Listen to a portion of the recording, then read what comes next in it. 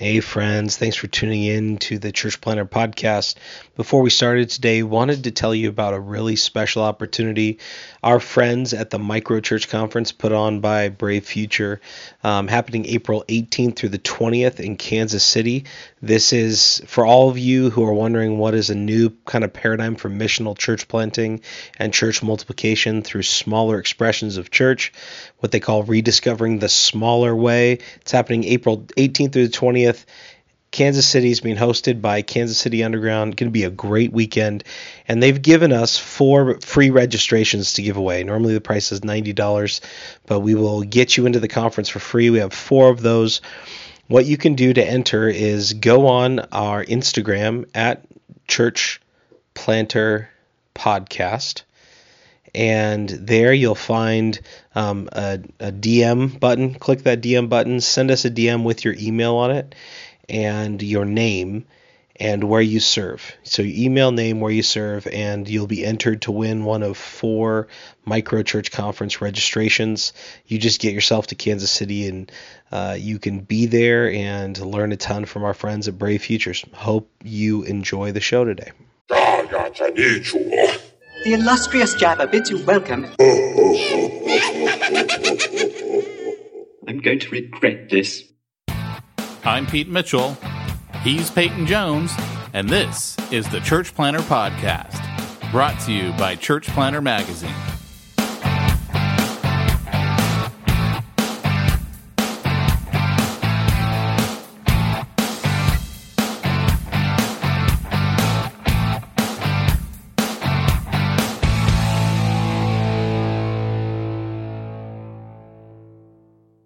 Hey, Church Planner, this is Pete Mitchell.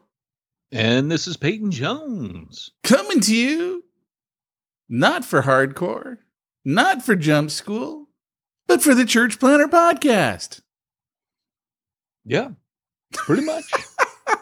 Hey, hadn't it, Pete? Why don't you keep eating your food? Because you're just phoning in this performance today. I can tell that one right now. It's the afternoon. Come on. It's the afternoon, but we've taken 2 weeks off. I can't even give a good excuse for it. I really can't.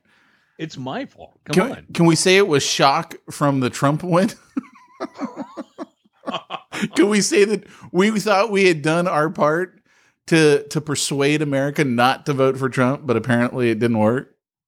Well, you know how Hillary was really upset and she disappeared for a while? Didn't come out for, it was like the hedgehog. She got drunk. She was liquored up. Like, no. Oh yeah. She's a raging alcoholic. Oh no, she's a raging alcoholic. It was all in the Posada or whatever that dude's name is emails. His whole staff was like, what are we going to do in the afternoon when she's drunk? Because it was like, that's Hillary. Oh, are you serious? Oh yeah. That woman is so... Oh, no kidding. I was so disappointed that Trump won, but I was so happy that Clinton lost. It was like this. I was torn, man. I was torn. I admit it. I was torn in that one. I mean, I took a play out of Brewster's Millions. You remember that movie? 1986? Yeah, I posted that on Facebook. Did you? Yeah. Literally, Jamie and I did none of the above. We did a write-in for none of the above. Did you create a fictional character, though, to vote for? No, I typed in the word none. I was like, I'm not going to waste my time and type in none of the above. Because the way our voting machines work, you've got a little dial and you got to like pick the letter. So it's N, O, like you're dialing a freaking padlock or something. So. I love it. Well, man, you know what? It was weird, man. I gotta say that. Okay, so you remember this? I called it. Remember, I kept saying I think he might win. And I didn't think he was gonna. I didn't think he had a chance until the last 2 weeks. In the last 2 weeks, when the FBI reopened the case on her, yeah, and that's when you started noticing it in the polls. It was like they were going down, and I was like, okay, maybe America's fed up with this woman. I don't know if she would have won anyways, and I'll tell you why. You could be right. I'm just saying I didn't think he had a chance until that happened. Well, I remember being in Britain during the Brexit, and we're watching the news, and, you know, fair play, their news is is generally more objective because they're not a bipartisan system. But what tends to happen is normally you hear a lot of balance in the UK and there's a lot of accountability. And I remember watching the news thinking, I've been back for 5 years now, but I don't remember the news being this way. And it was almost like you had to be the biggest idiot if you believed in any way, shape, or form that Brexit was going to. And I looked at it. They had politicians, they had businessmen, they had media personalities, movie stars, all just one message, just browbeating the British public about how the Brexit was bad. Every news channel in Britain that night, same. We kept flipping around. We want to hear the other side. There was no other side. And I told Andrew, we went to bed. I said, this just feels to me like propaganda. And I go, I go, something's up. They're really threatened. I've never seen them like this. And so coming up to this, it just felt the exact same. Where the public, now there's all kinds of theories, and they're saying, well, the white middle class, blah blah blah. 55% of the people that voted were women. So I don't know it. And what I find interesting, and I'm not a Democrat or a Republican, but there's that same propaganda that when you took, because I don't. You say you're not a Democrat or a Republican. Are you still registered with one of the parties? No.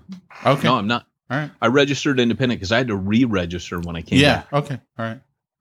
So what happened was, what was I saying? So I'm not either one, but now I'm hearing them say, well, 50% of the voters didn't turn out. And when you listen to them, there's this assumption that if 50% of the voters came out, they totally would have voted Hillary. Right. And again, It's just the spin. And I'm like, no, you don't get that. You don't get to claim that everyone sat back at home. All the people would have voted for your candidate. I'm just not buying it. No, in fact, the numbers don't bear out that. I do have problems with exit polls because I think exit polls are inherently biased. And they are. I mean, usually people who are like fed up with all the crap, they don't answer your exit poll questions. They're like, dude, nope. I'm done. I got to go to work. Forget this. I'm out. And I think most people were just irritated. We even had to take part in this election. It was so bad. We were just kind of mad. Like, you know what? Like the system's broke. I'm sorry, people. What always gets me is how Americans do this, right? We go, but we're still the best country with the best system in the world with the best. And that's just so typically American to do that. Number one, we don't have the best election system. Who does? We don't have the best political system. Britain, dude. Britain's got a way better system than us. No way. Yeah, they do. No way. Why do you think ours is better? Why? Because we left them. That's why ours is better. We kicked their butt. Sorry, UK. We did. Britain. Hey, that's not how they see it. They're like, hey, you guys were a huge tax liability. We're glad to have washed our hands of you. Enjoy all your tax. Oh, yeah. That's exactly what we see the left doing right now. Well, we didn't want to win the election. That's why we put up Hillary. So here's the deal, though, right? See, in Britain, when your party loses, what happens is you work with the other parties. They're called shadow cabinets. And you still share office. It's just you reposition who takes the lead in leading the country, but everybody still leads the country together.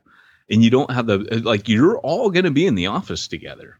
It's just that there's a different balance of power, but it's not like ours where it's the bipartisan system, number one.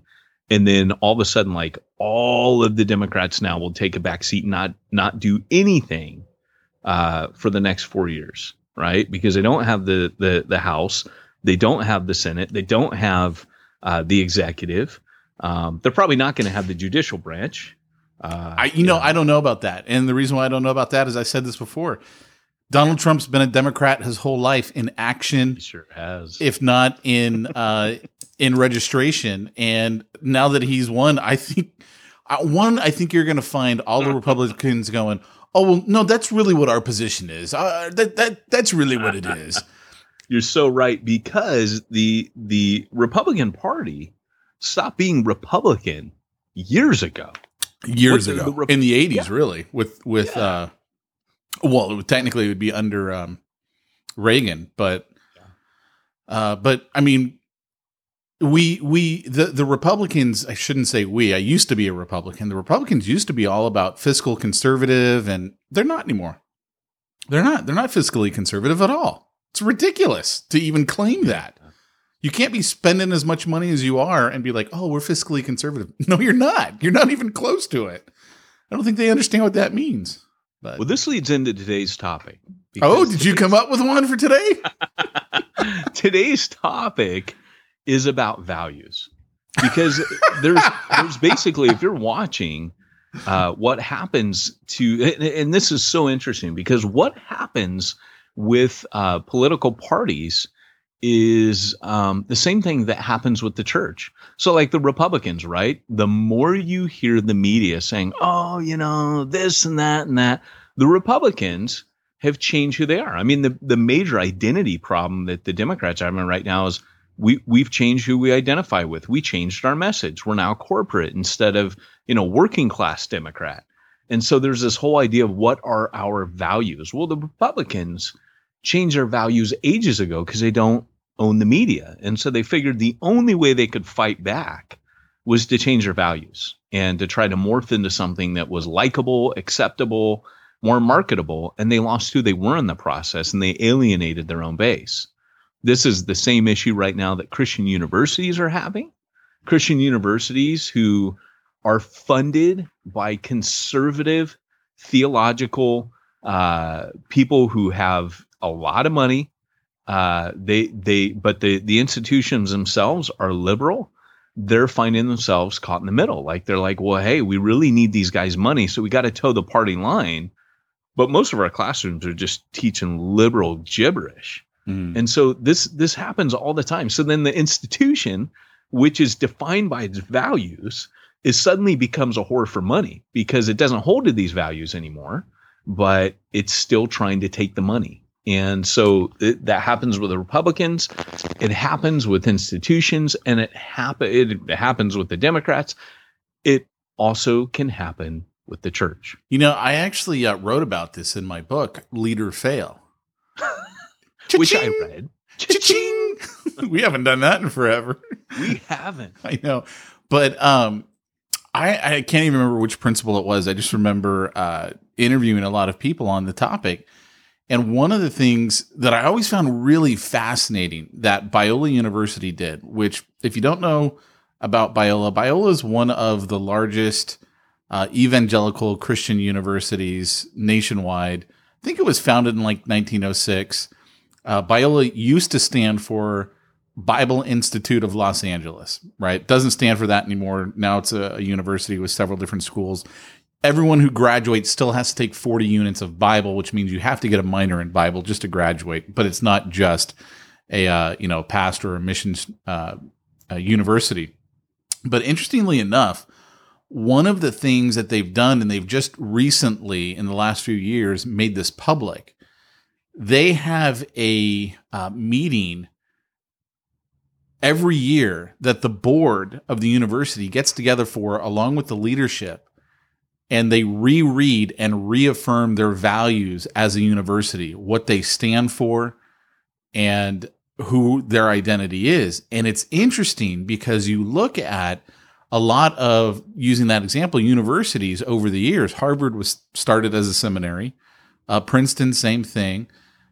And today you would not classify those as Christian universities at all. I mean, they got a religion department, but it's, world religions kind of a thing.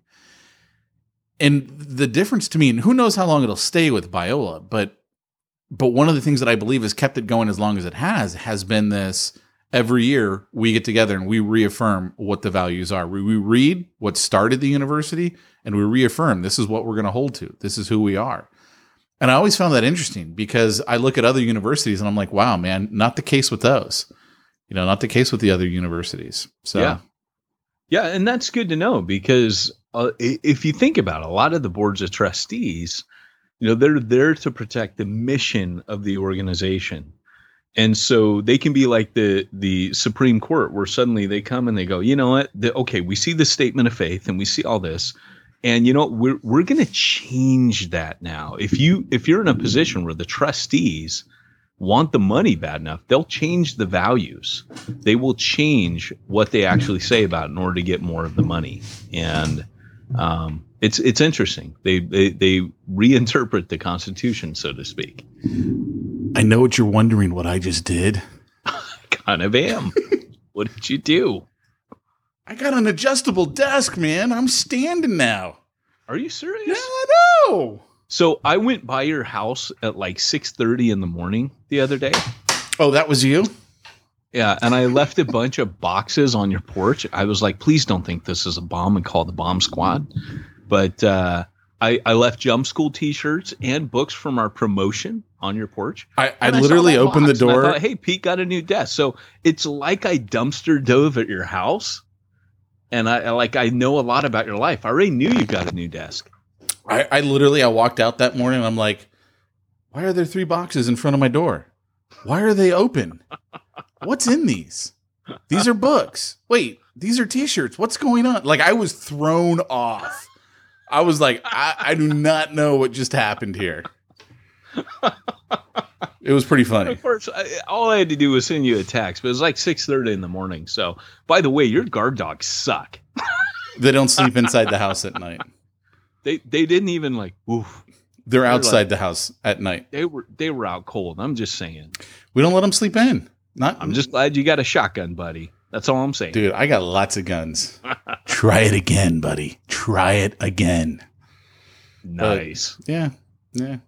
So what else is new, man? What else is going on? Since we haven't had this podcast in forever, I feel like I don't know what's going on in your life. Well, yeah. So like I said, it was my fault. So I finished my book, which my brain is very tired. I finished a book called Reaching the Unreached. Cha-ching! And very good things with this book coming up. And we'll see. I think You pretty much just lifted someone else's material, didn't you? Oh, yeah. Did you see all the books I posted? Yes. Hey, I'm just, what you should have said is, hey, I distilled all these down into one book. So all you got to do is buy mine and you get all of these. Look at all the money you save. There you go. No, I like to know what's being said on a topic. I do a lot of research. It's funny because when you read my books, I don't think you read it and come out of it going, that dude did a ton of research. But because of the way I write, it's not written like you just taking a seminary class. Recently, I stopped memorizing scripture and started memorizing passages of Church Zero. Well done, Dan Sams. Well done. Oh my gosh. I can't even remember if I've had anything exciting going on in my life the last few weeks. My son almost drowned this morning. I heard your wife. Oh, did you hear her talking about that? I did. Yeah. I was eavesdropping. I've been dumpster diving and I eavesdrop on your wife's conversation. The part of that conversation that I like, I had Mackenzie, not her. So my son is bobbing in the water and some other mother goes jumping in to save him.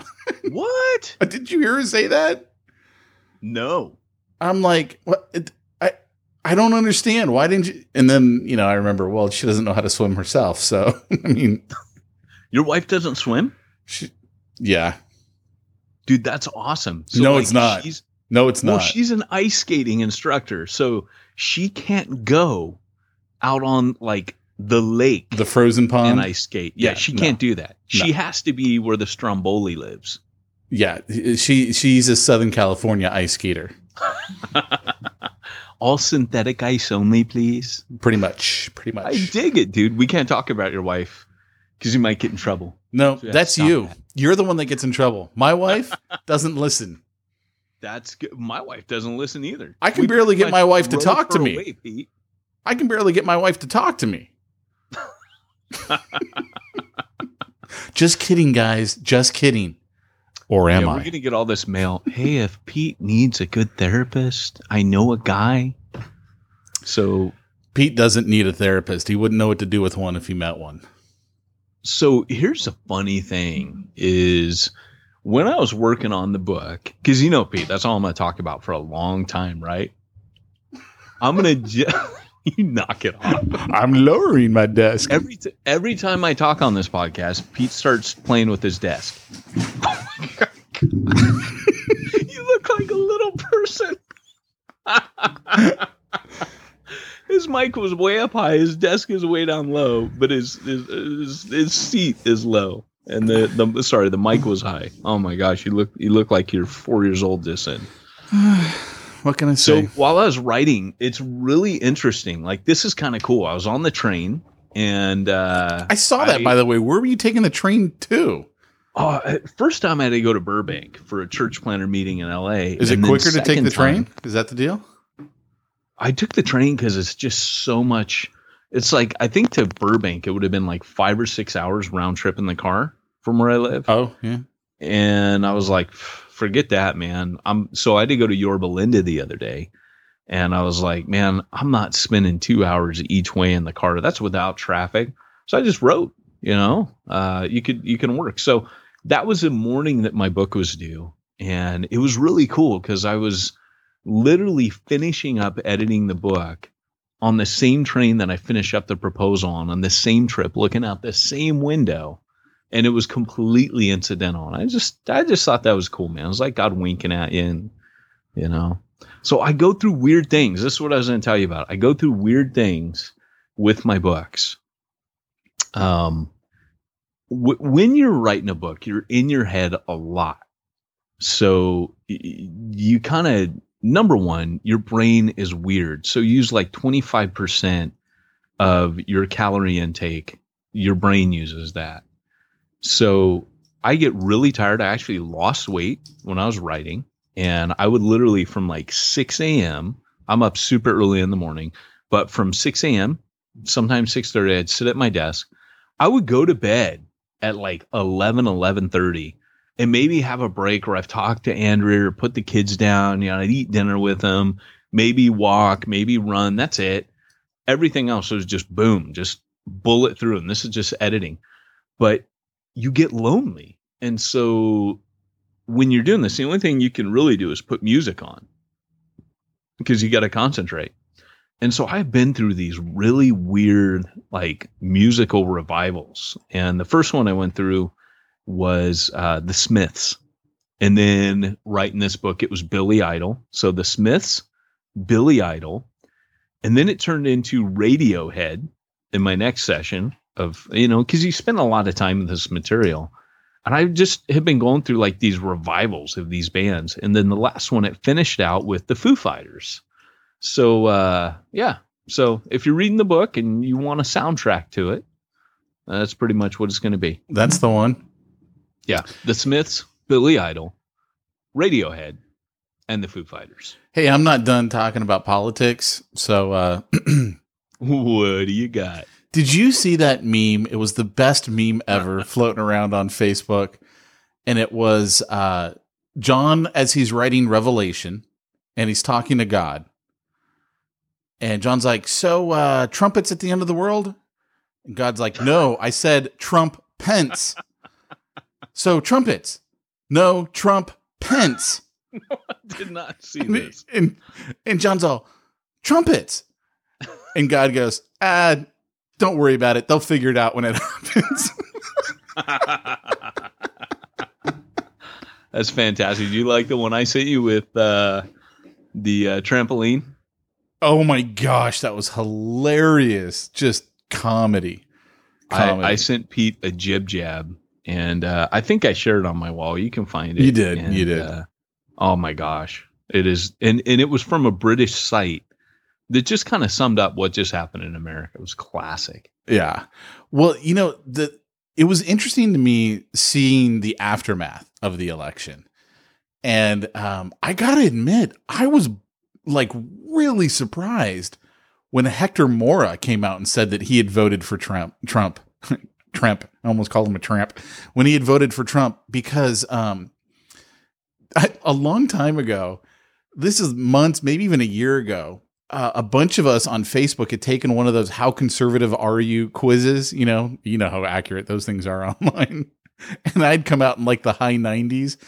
And I was like mostly upset that they didn't have like more conservative choices. I'm like, I'm still not that liberal, right? Like, and he had come out at like 58, and then Mike Neal's, who's up in Canada, which isn't, I mean, it's like the 51st state anyway, he had come out in like the mid 50s, right?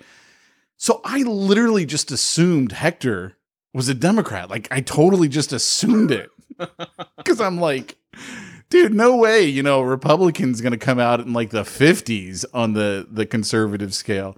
So it was interesting to me just to see like the dynamics, and he, I don't know if you saw his post, but he's had a lot of friends and family that like took a personal offense that he voted Trump because of the whole stance on immigration. Yeah, immigration. And he's not just a Mexican. I mean, he is a Mexican.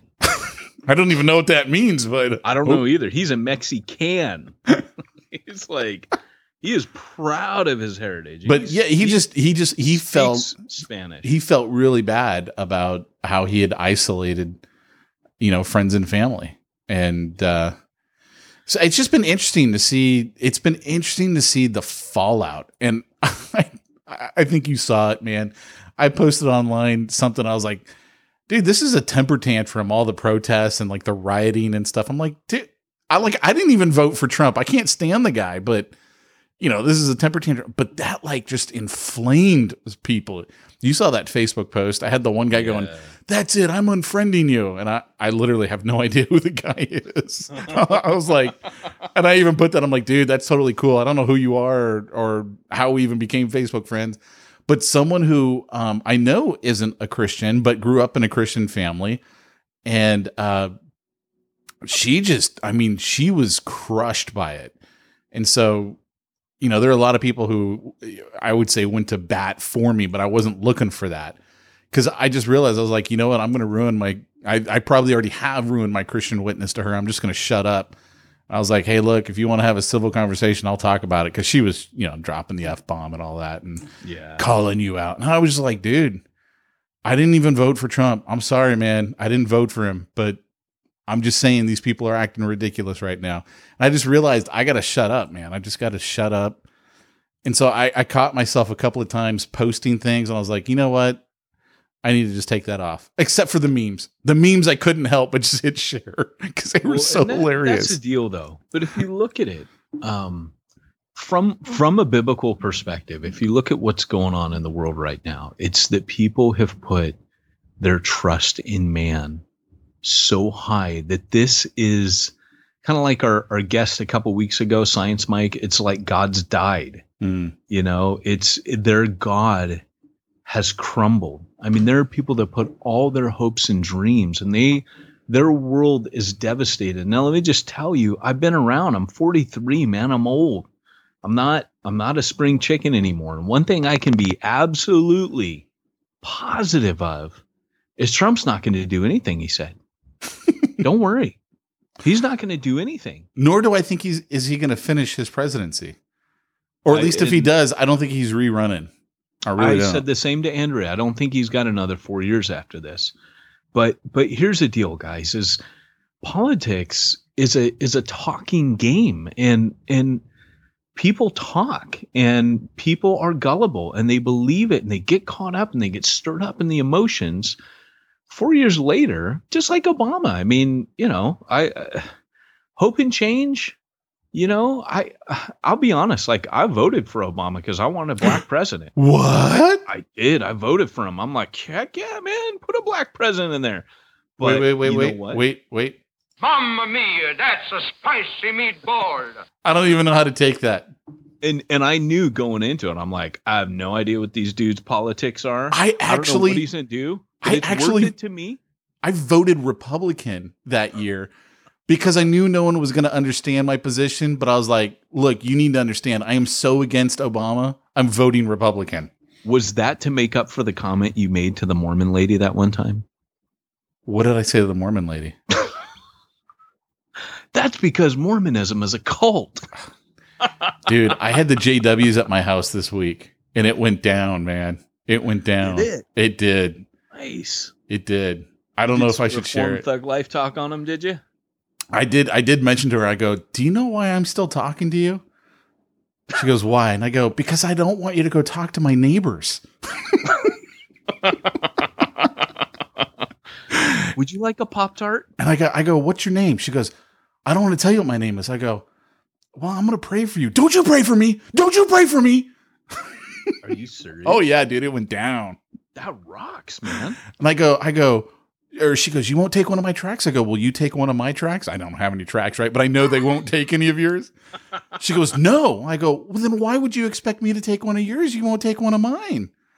Well, I already know the truth. It went down, What's man. brilliant is I know this, and our listeners probably don't know this, but you've been listening to Walter Martin. I had just listened to a book on Audible from a gal who was an ex-JW. And so I was listening to her, all of her things that I didn't know about the JWs, man. I feel really bad. I've been in the church my whole life and I didn't know all of this stuff about the JWs that I know now. There are just people that have a crazy anointing on them. Walter Martin was one of those dudes. Yeah. Never to be replaced for what he did. And you can go back and listen. There's one particular, I reference it in the new book, Cha-ching. I've got a link to it. And it's his talk, Baptism of Boldness, which rocked me forever. That sermon that he did. If you want to Google that and listen to it, amazing. But again, it has to do with values. So we're talking about the values today with your church plant. And, speaking of that, I'm going to segue into this, if that's cool, and then we can do our commercial for MoGive, but the deal is that, Walter Martin goes on, he talks about it in this talk, and he says, I was invited on to TBN. And, of course, at that time, I was talking about the Colts and all this. And, Jonestown had happened and they invited me on. And they said, now, listen, when you come on here, they said they prepped me in the green room before I went on TV. You can't talk. And this is live. This is live television. You can't talk about, Mormons or Jehovah's Witnesses. Some of them are part of our donor base. And they give, and it would be nice if you would not offend them and say anything and they got Walter Martin on there. Wait. To talk about the Colts. Say that again? No, they literally asked him not to say anything that might offend people from the Colts because they want him to come on and talk about Jonestown, right? Because the Jonestown massacre had happened. Yeah. And that's where he gained a lot of his notoriety. He was all over TV when that happened because nobody else was studying Colts. And so he goes on there and so when they're on the air, they say to him, Walter Martin, why do you think, they asked him some question and it was something to do with, why do you think Colts gain? And he goes, because people don't want to hear the truth anymore. Like, for example, you could go on to a major religious TV program nowadays, and you could go on as a guest like I'm going on, and a few minutes before you take the stage, somebody says to you, now, Dr. Martin, don't say anything that might offend people. And he just starts like exposing like exactly what just went down. And they said, well, what do you think Jesus would say? And he goes, I'll tell you what Jesus would say. He'd say, you brood of vipers. Nice. Who warned you to flee the wrath to come? And she goes, can you smile when you say that? Right? It was Jan and Paul Crouch. And so he just gets the biggest, dumbest, goofiest smile he can. And just goes, you brood of vipers. And he repeats the whole thing. And Paul starts going, stop, just stop there, Dr. Martin. It's okay. You don't have to continue. And he just opened up on this show because he's like, hey, I had one shot. I mean, I knew I wasn't going to be invited back.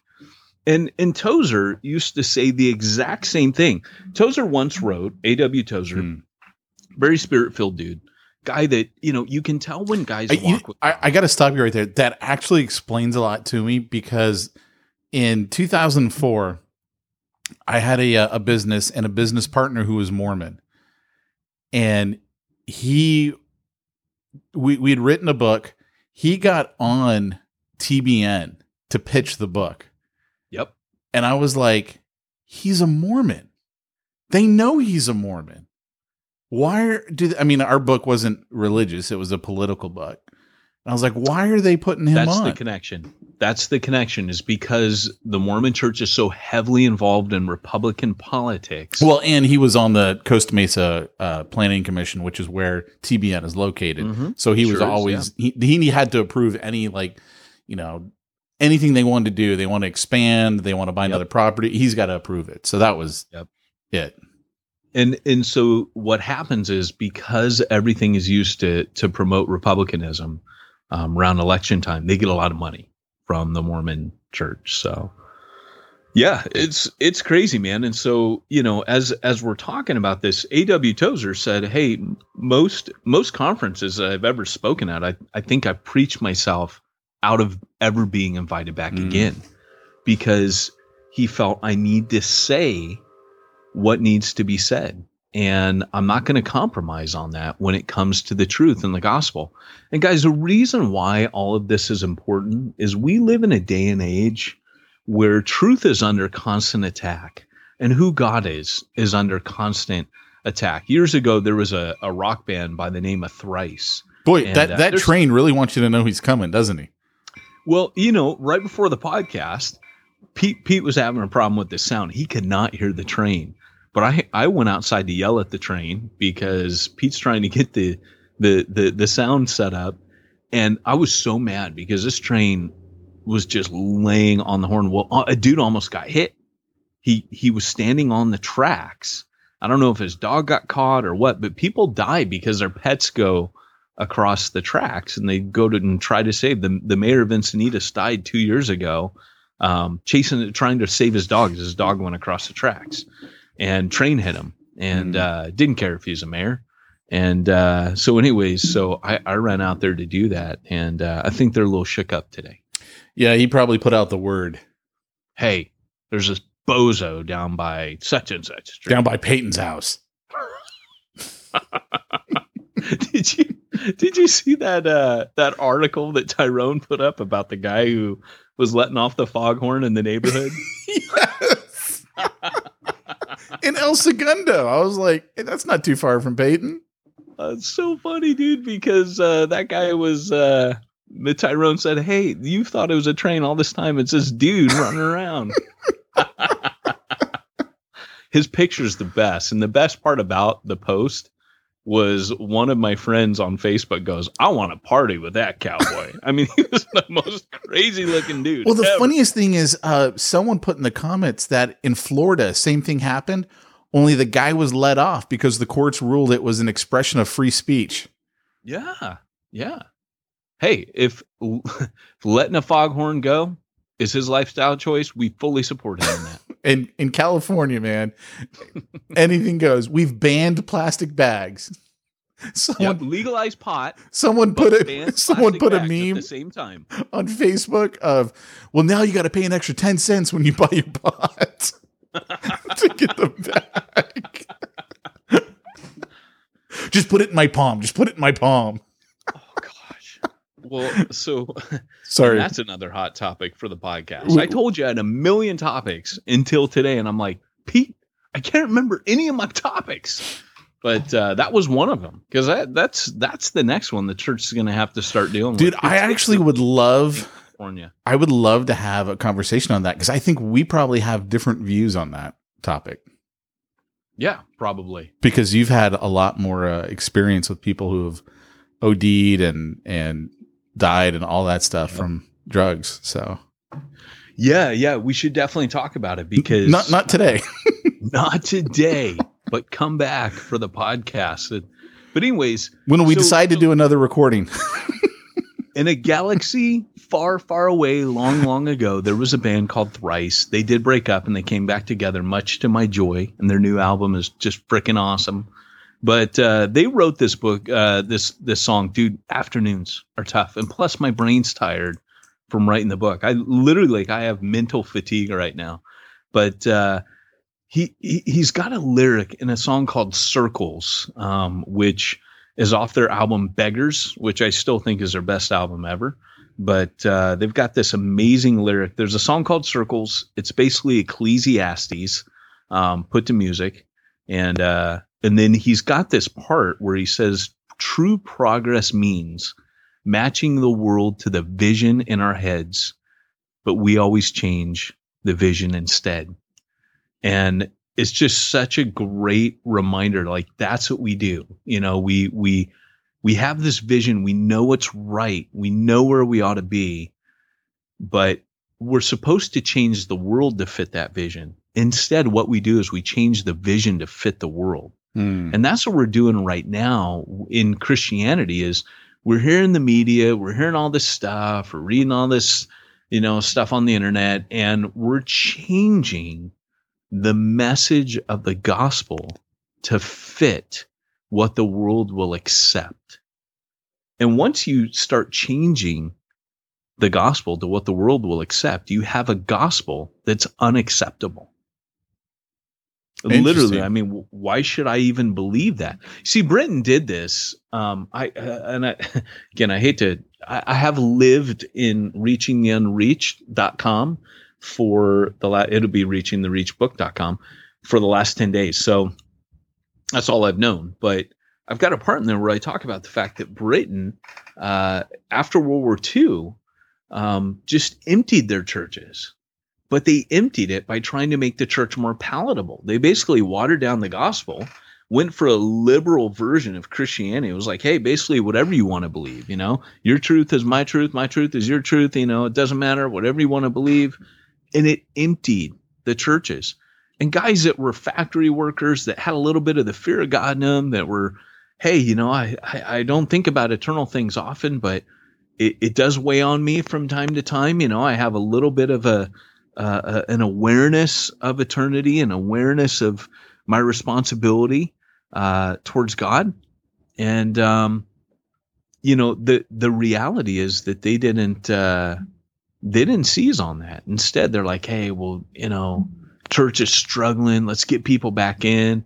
Let's water down the message. And that's what we're doing in America right now. We're watering down. And if we learn from history, we will learn that it doesn't work. People will come into your church, and what you've done is you've stripped the gospel of its power.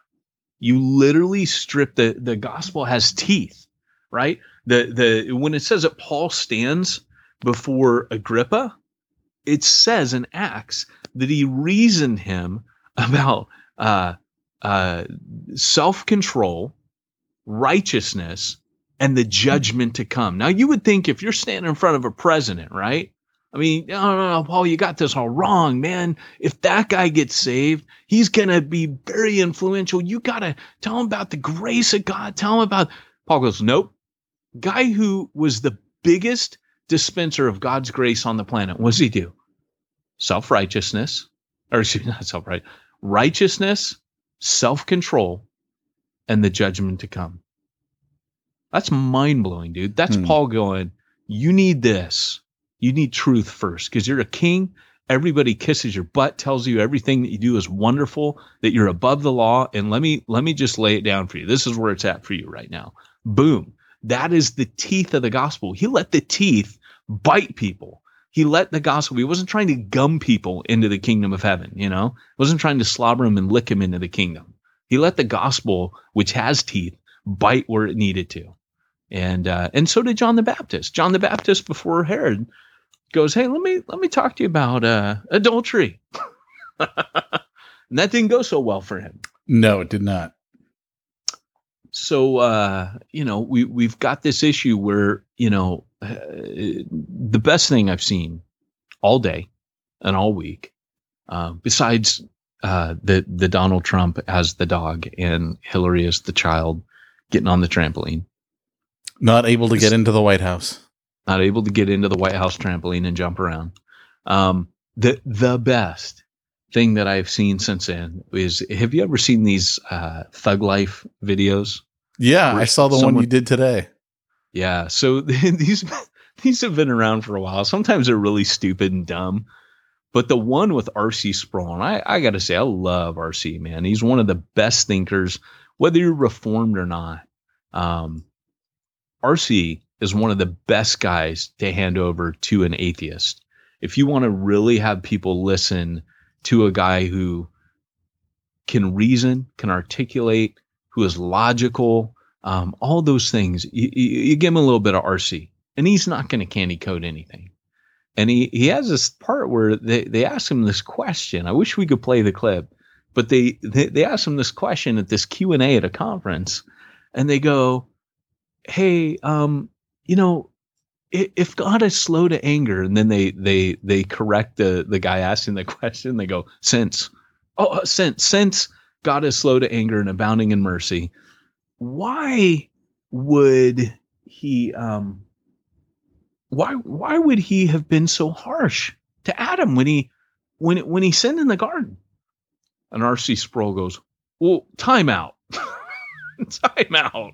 Wait a second. And he just unfolds, that the eternal, holy creator of the universe and a clod of dirt given a soul rebels against him. And he just outlines, but he covers him with grace. Immediately, he doesn't die on that day, but his life is extended day after day after day. And then he goes, and ultimately, the judgment is going to culminate in the death of his son, who's going to die. And that's what it's going to cost to redeem us. He goes, and your question is, why was God so harsh on Adam? And he goes, what's wrong with you people? And then the Thug Life glasses come down and the rock music plays. Followed by this is what's wrong with the church today. That was great. He goes, we don't know who God is anymore.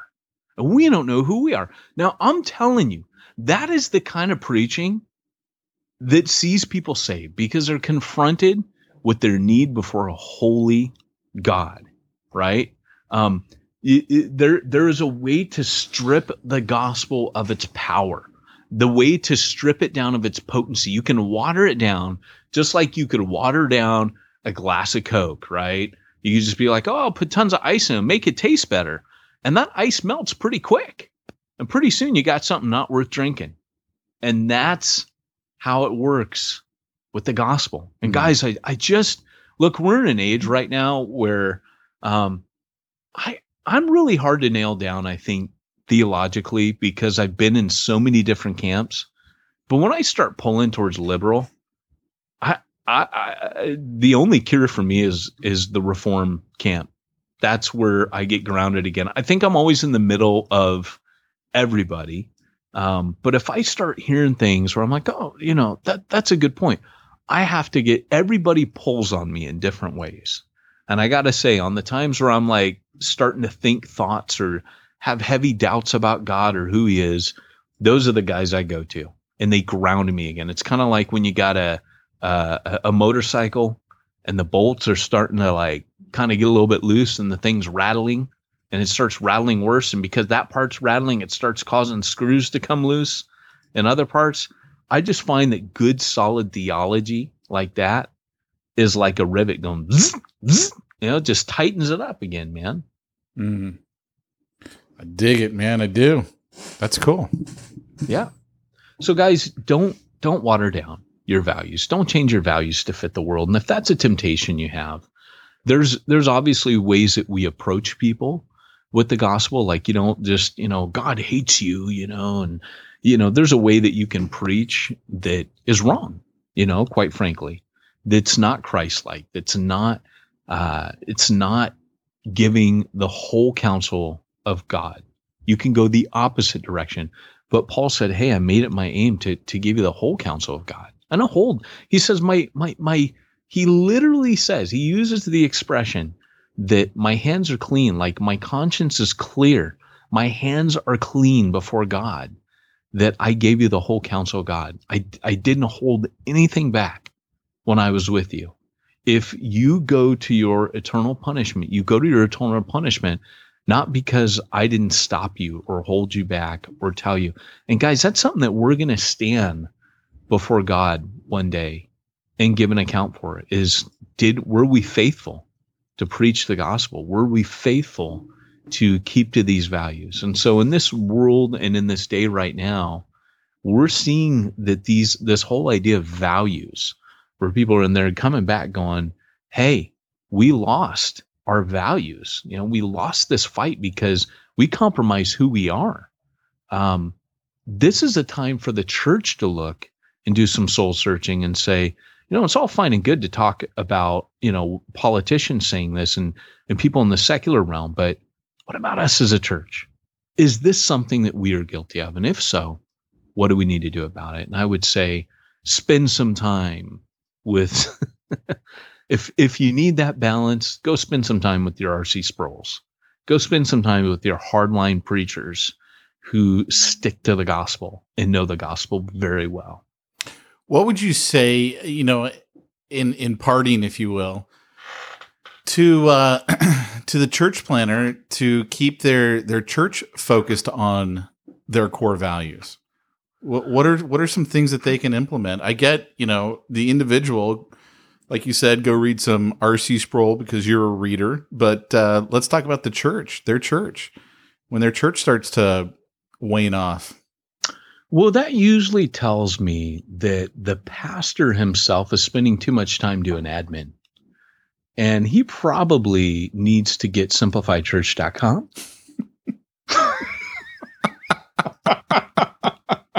Wait, tell me more of this magical thing. Well, then he could get back to the second thing that I'm about to tell you. And that is, but what he does, he goes to simplifiedchurch.com. And Simplified Church will simplify all of his accounting needs, all of his admin needs. They'll deal with the IRS. They'll take care of all the stuff that he doesn't want to do and doesn't have time to do because, dang it, he should be keeping his people centered on values. Where does he find out about this place again? SimplifiedChurch.com. What? Simplify me. So back to our point. What do you do? Well, there's a bunch of things. I mean, for me, you need to know your own values. If you don't know them, if you've never sat down and thought about them, you need to know them. Number two, you pick things regularly to go through. And when I say regularly, I don't mean like all the time, but you need to strategically think about how often do I want to remind people of these values in teaching? Do I want people regularly once or twice a year is about how often we'd have a vision meeting. I would tailor that whole thing. You'll remember, Pete, I would tailor those whole things around our values. And probably the best thing ever is to be on mission. When I talk to liberals, I remember once being on mission keeps me grounded on everything, keeps me praying, keeps me reading the word, keeps me walking with Jesus, keeps me stepping out in faith. Mission is for me the cure-all.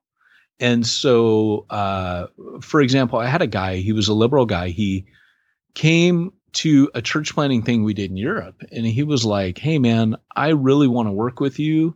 Love what you do. And, he was throwing all the liberal stuff out during lunch. And I just looked at him across the table and I really liked him. And I said, man, I would love to work with you. You seem like the coolest dude on the planet. But here's the thing. If I go into your church, I'm going to preach about judgment and their obligation to a holy God and the cross and how Jesus took their eternal punishment in hell. And I said, I'm going to empty your church. I'm going to wreck what you've built because you're preaching the opposite of that stuff. I said, but at the same time, and I said, because I believe that's the power of God to salvation. It's the cross is the power. The gospel is the power of God unto salvation. I said, but here's the other thing. You come into my pulpit, I got a bunch of, and this was in Wales even. I said, I've got heroin addicts here. I've got people that seem, it's like Long Beach again. I've got people that they're trying not to sleep with people for rent money.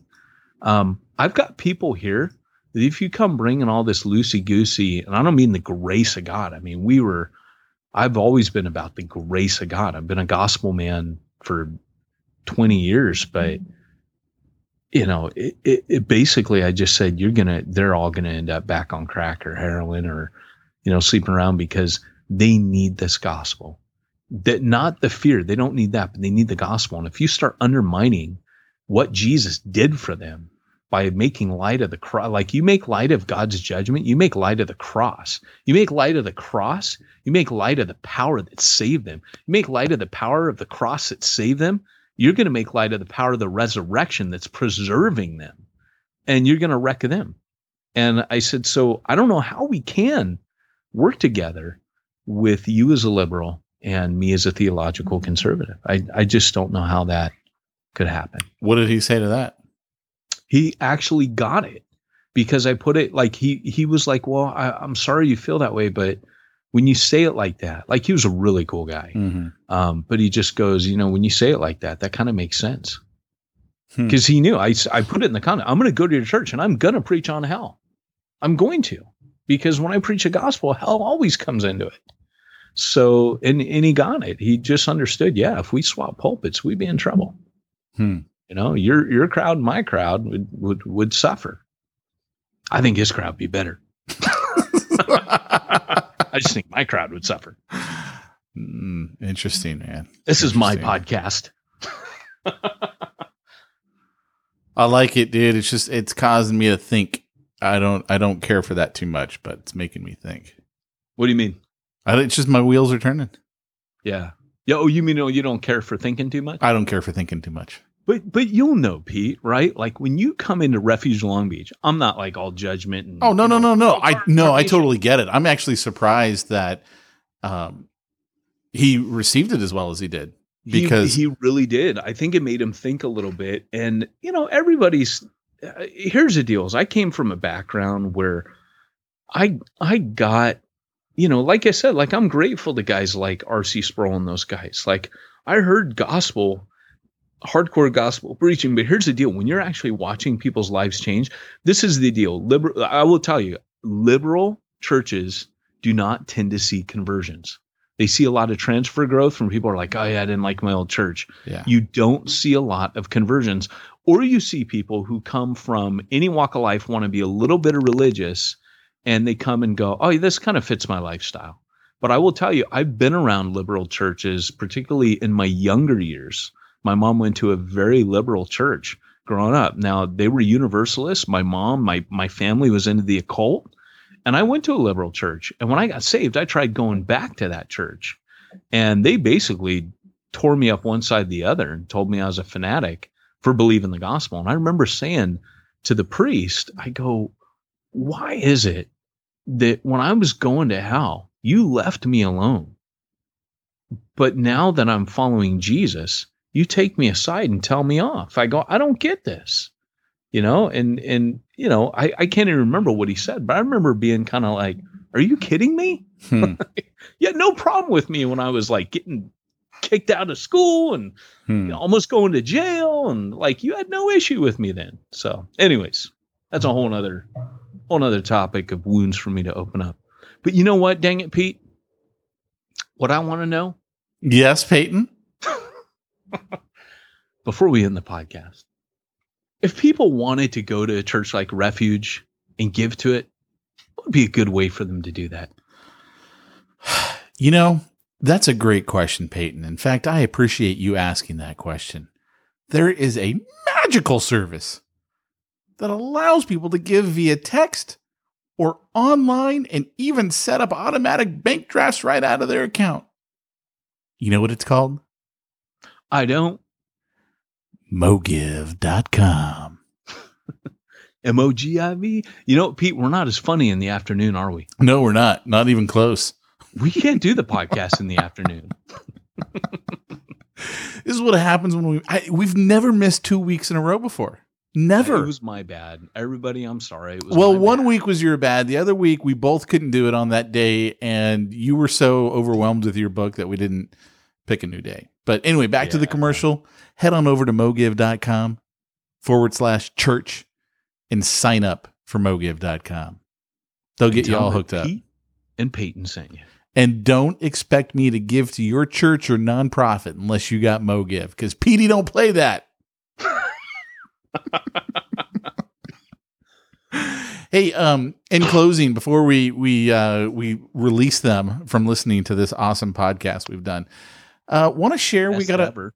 Yeah, I know. We got a review for, it looks like Hardcore Church Planning.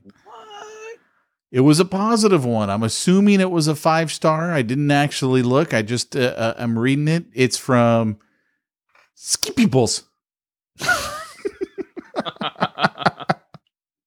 And it says this: I've really enjoyed listening to Pete and Peyton engage leaders as they talk about issues and solutions for the incredibly hard world of church planting.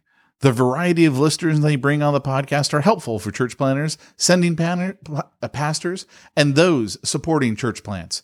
Of course, the final question is the capstone on the podcast. Thank you guys for your work. And if you don't listen to Hardcore Church Planning, you wouldn't know what that final question is, but it is the best question we've ever had. Yeah, we had a doozy of a question on Jump School. You and I played that game. We took it over to Jump School and dug in a little bit deeper and left it off of the podcast for the general public. But I will say this: I think it was Todd Wilson who was on this last week. I believe he listens to the podcast, because as soon as we went into that final question, he goes, the podcast is over, right? It's like, I think he knew what was coming, man. I think he knew what was coming. So, yeah. Well, thank you, Skibibbles, for that. And Pete, why don't you tell Skibibbles what he won? Here's what you won. You won a copy of what did you win? What's it called again? Jump School? Is that what we call it? Yeah, it's Jump School the movie. You've won a copy of Jump School the movies, plural? Series. Jump School the series. Jump School the series, along with the Jump School study guide.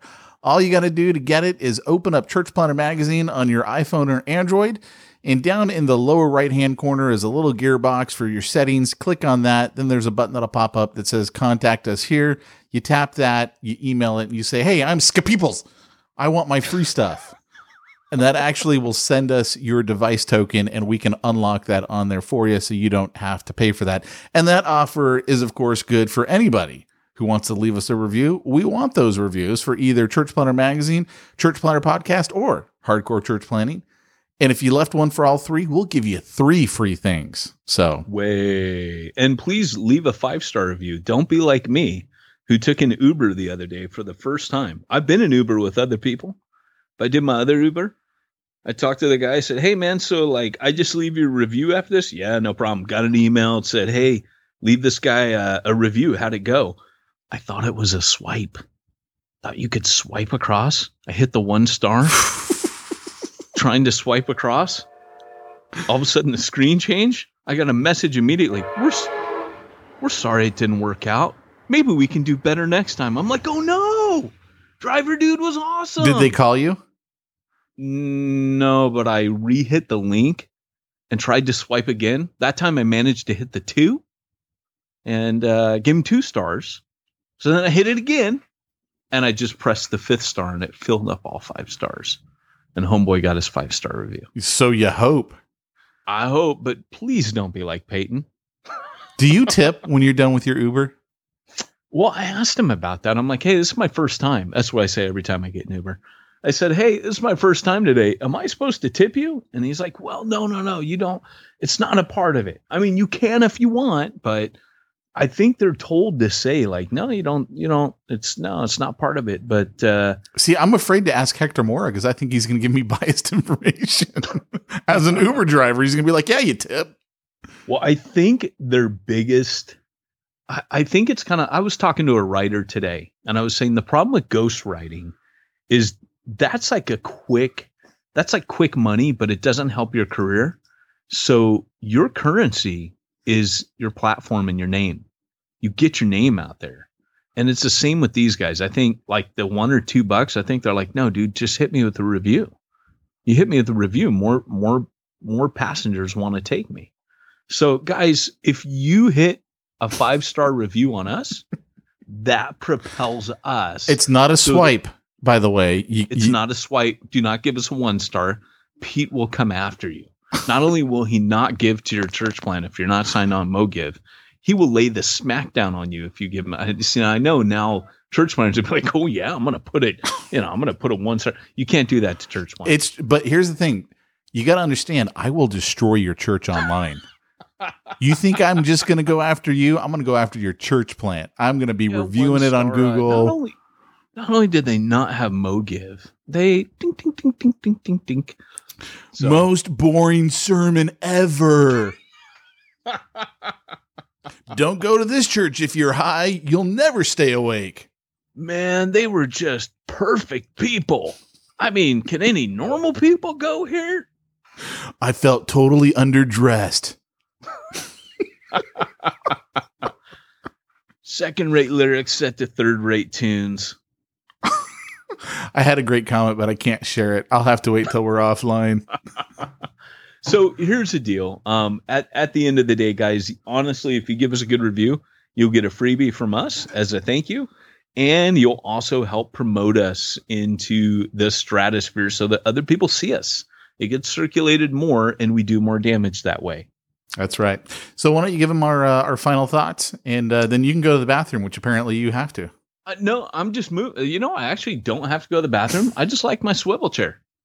Guys, Jeez, I gotta take a leak so bad I can taste it. There he is. We missed him last week when I actually did have to pee. Guys, this has been Peyton Jones and Pete Mitchell reminding you that we should never do the podcast in the afternoon. Stay tuned with us next time as we do it in the morning and teach you how to reach the unreached by going where nobody's going and doing what nobody's doing. You okay, Hoser? I'm your father, Luke. Give in to the dark side of the Force, you knob. He saw Jedi 17 times, eh?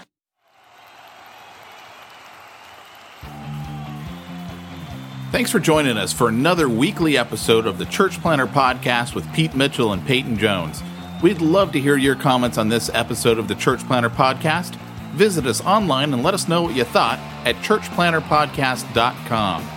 If you subscribe to us via iTunes and have enjoyed the podcast, leave us a positive review. The more positive reviews we receive in iTunes, the more iTunes will promote us to other church planners who would benefit from this show. This podcast is brought to you by the Church Planner Magazine, which is available in the iTunes newsstand or online via churchplannermagazine.com.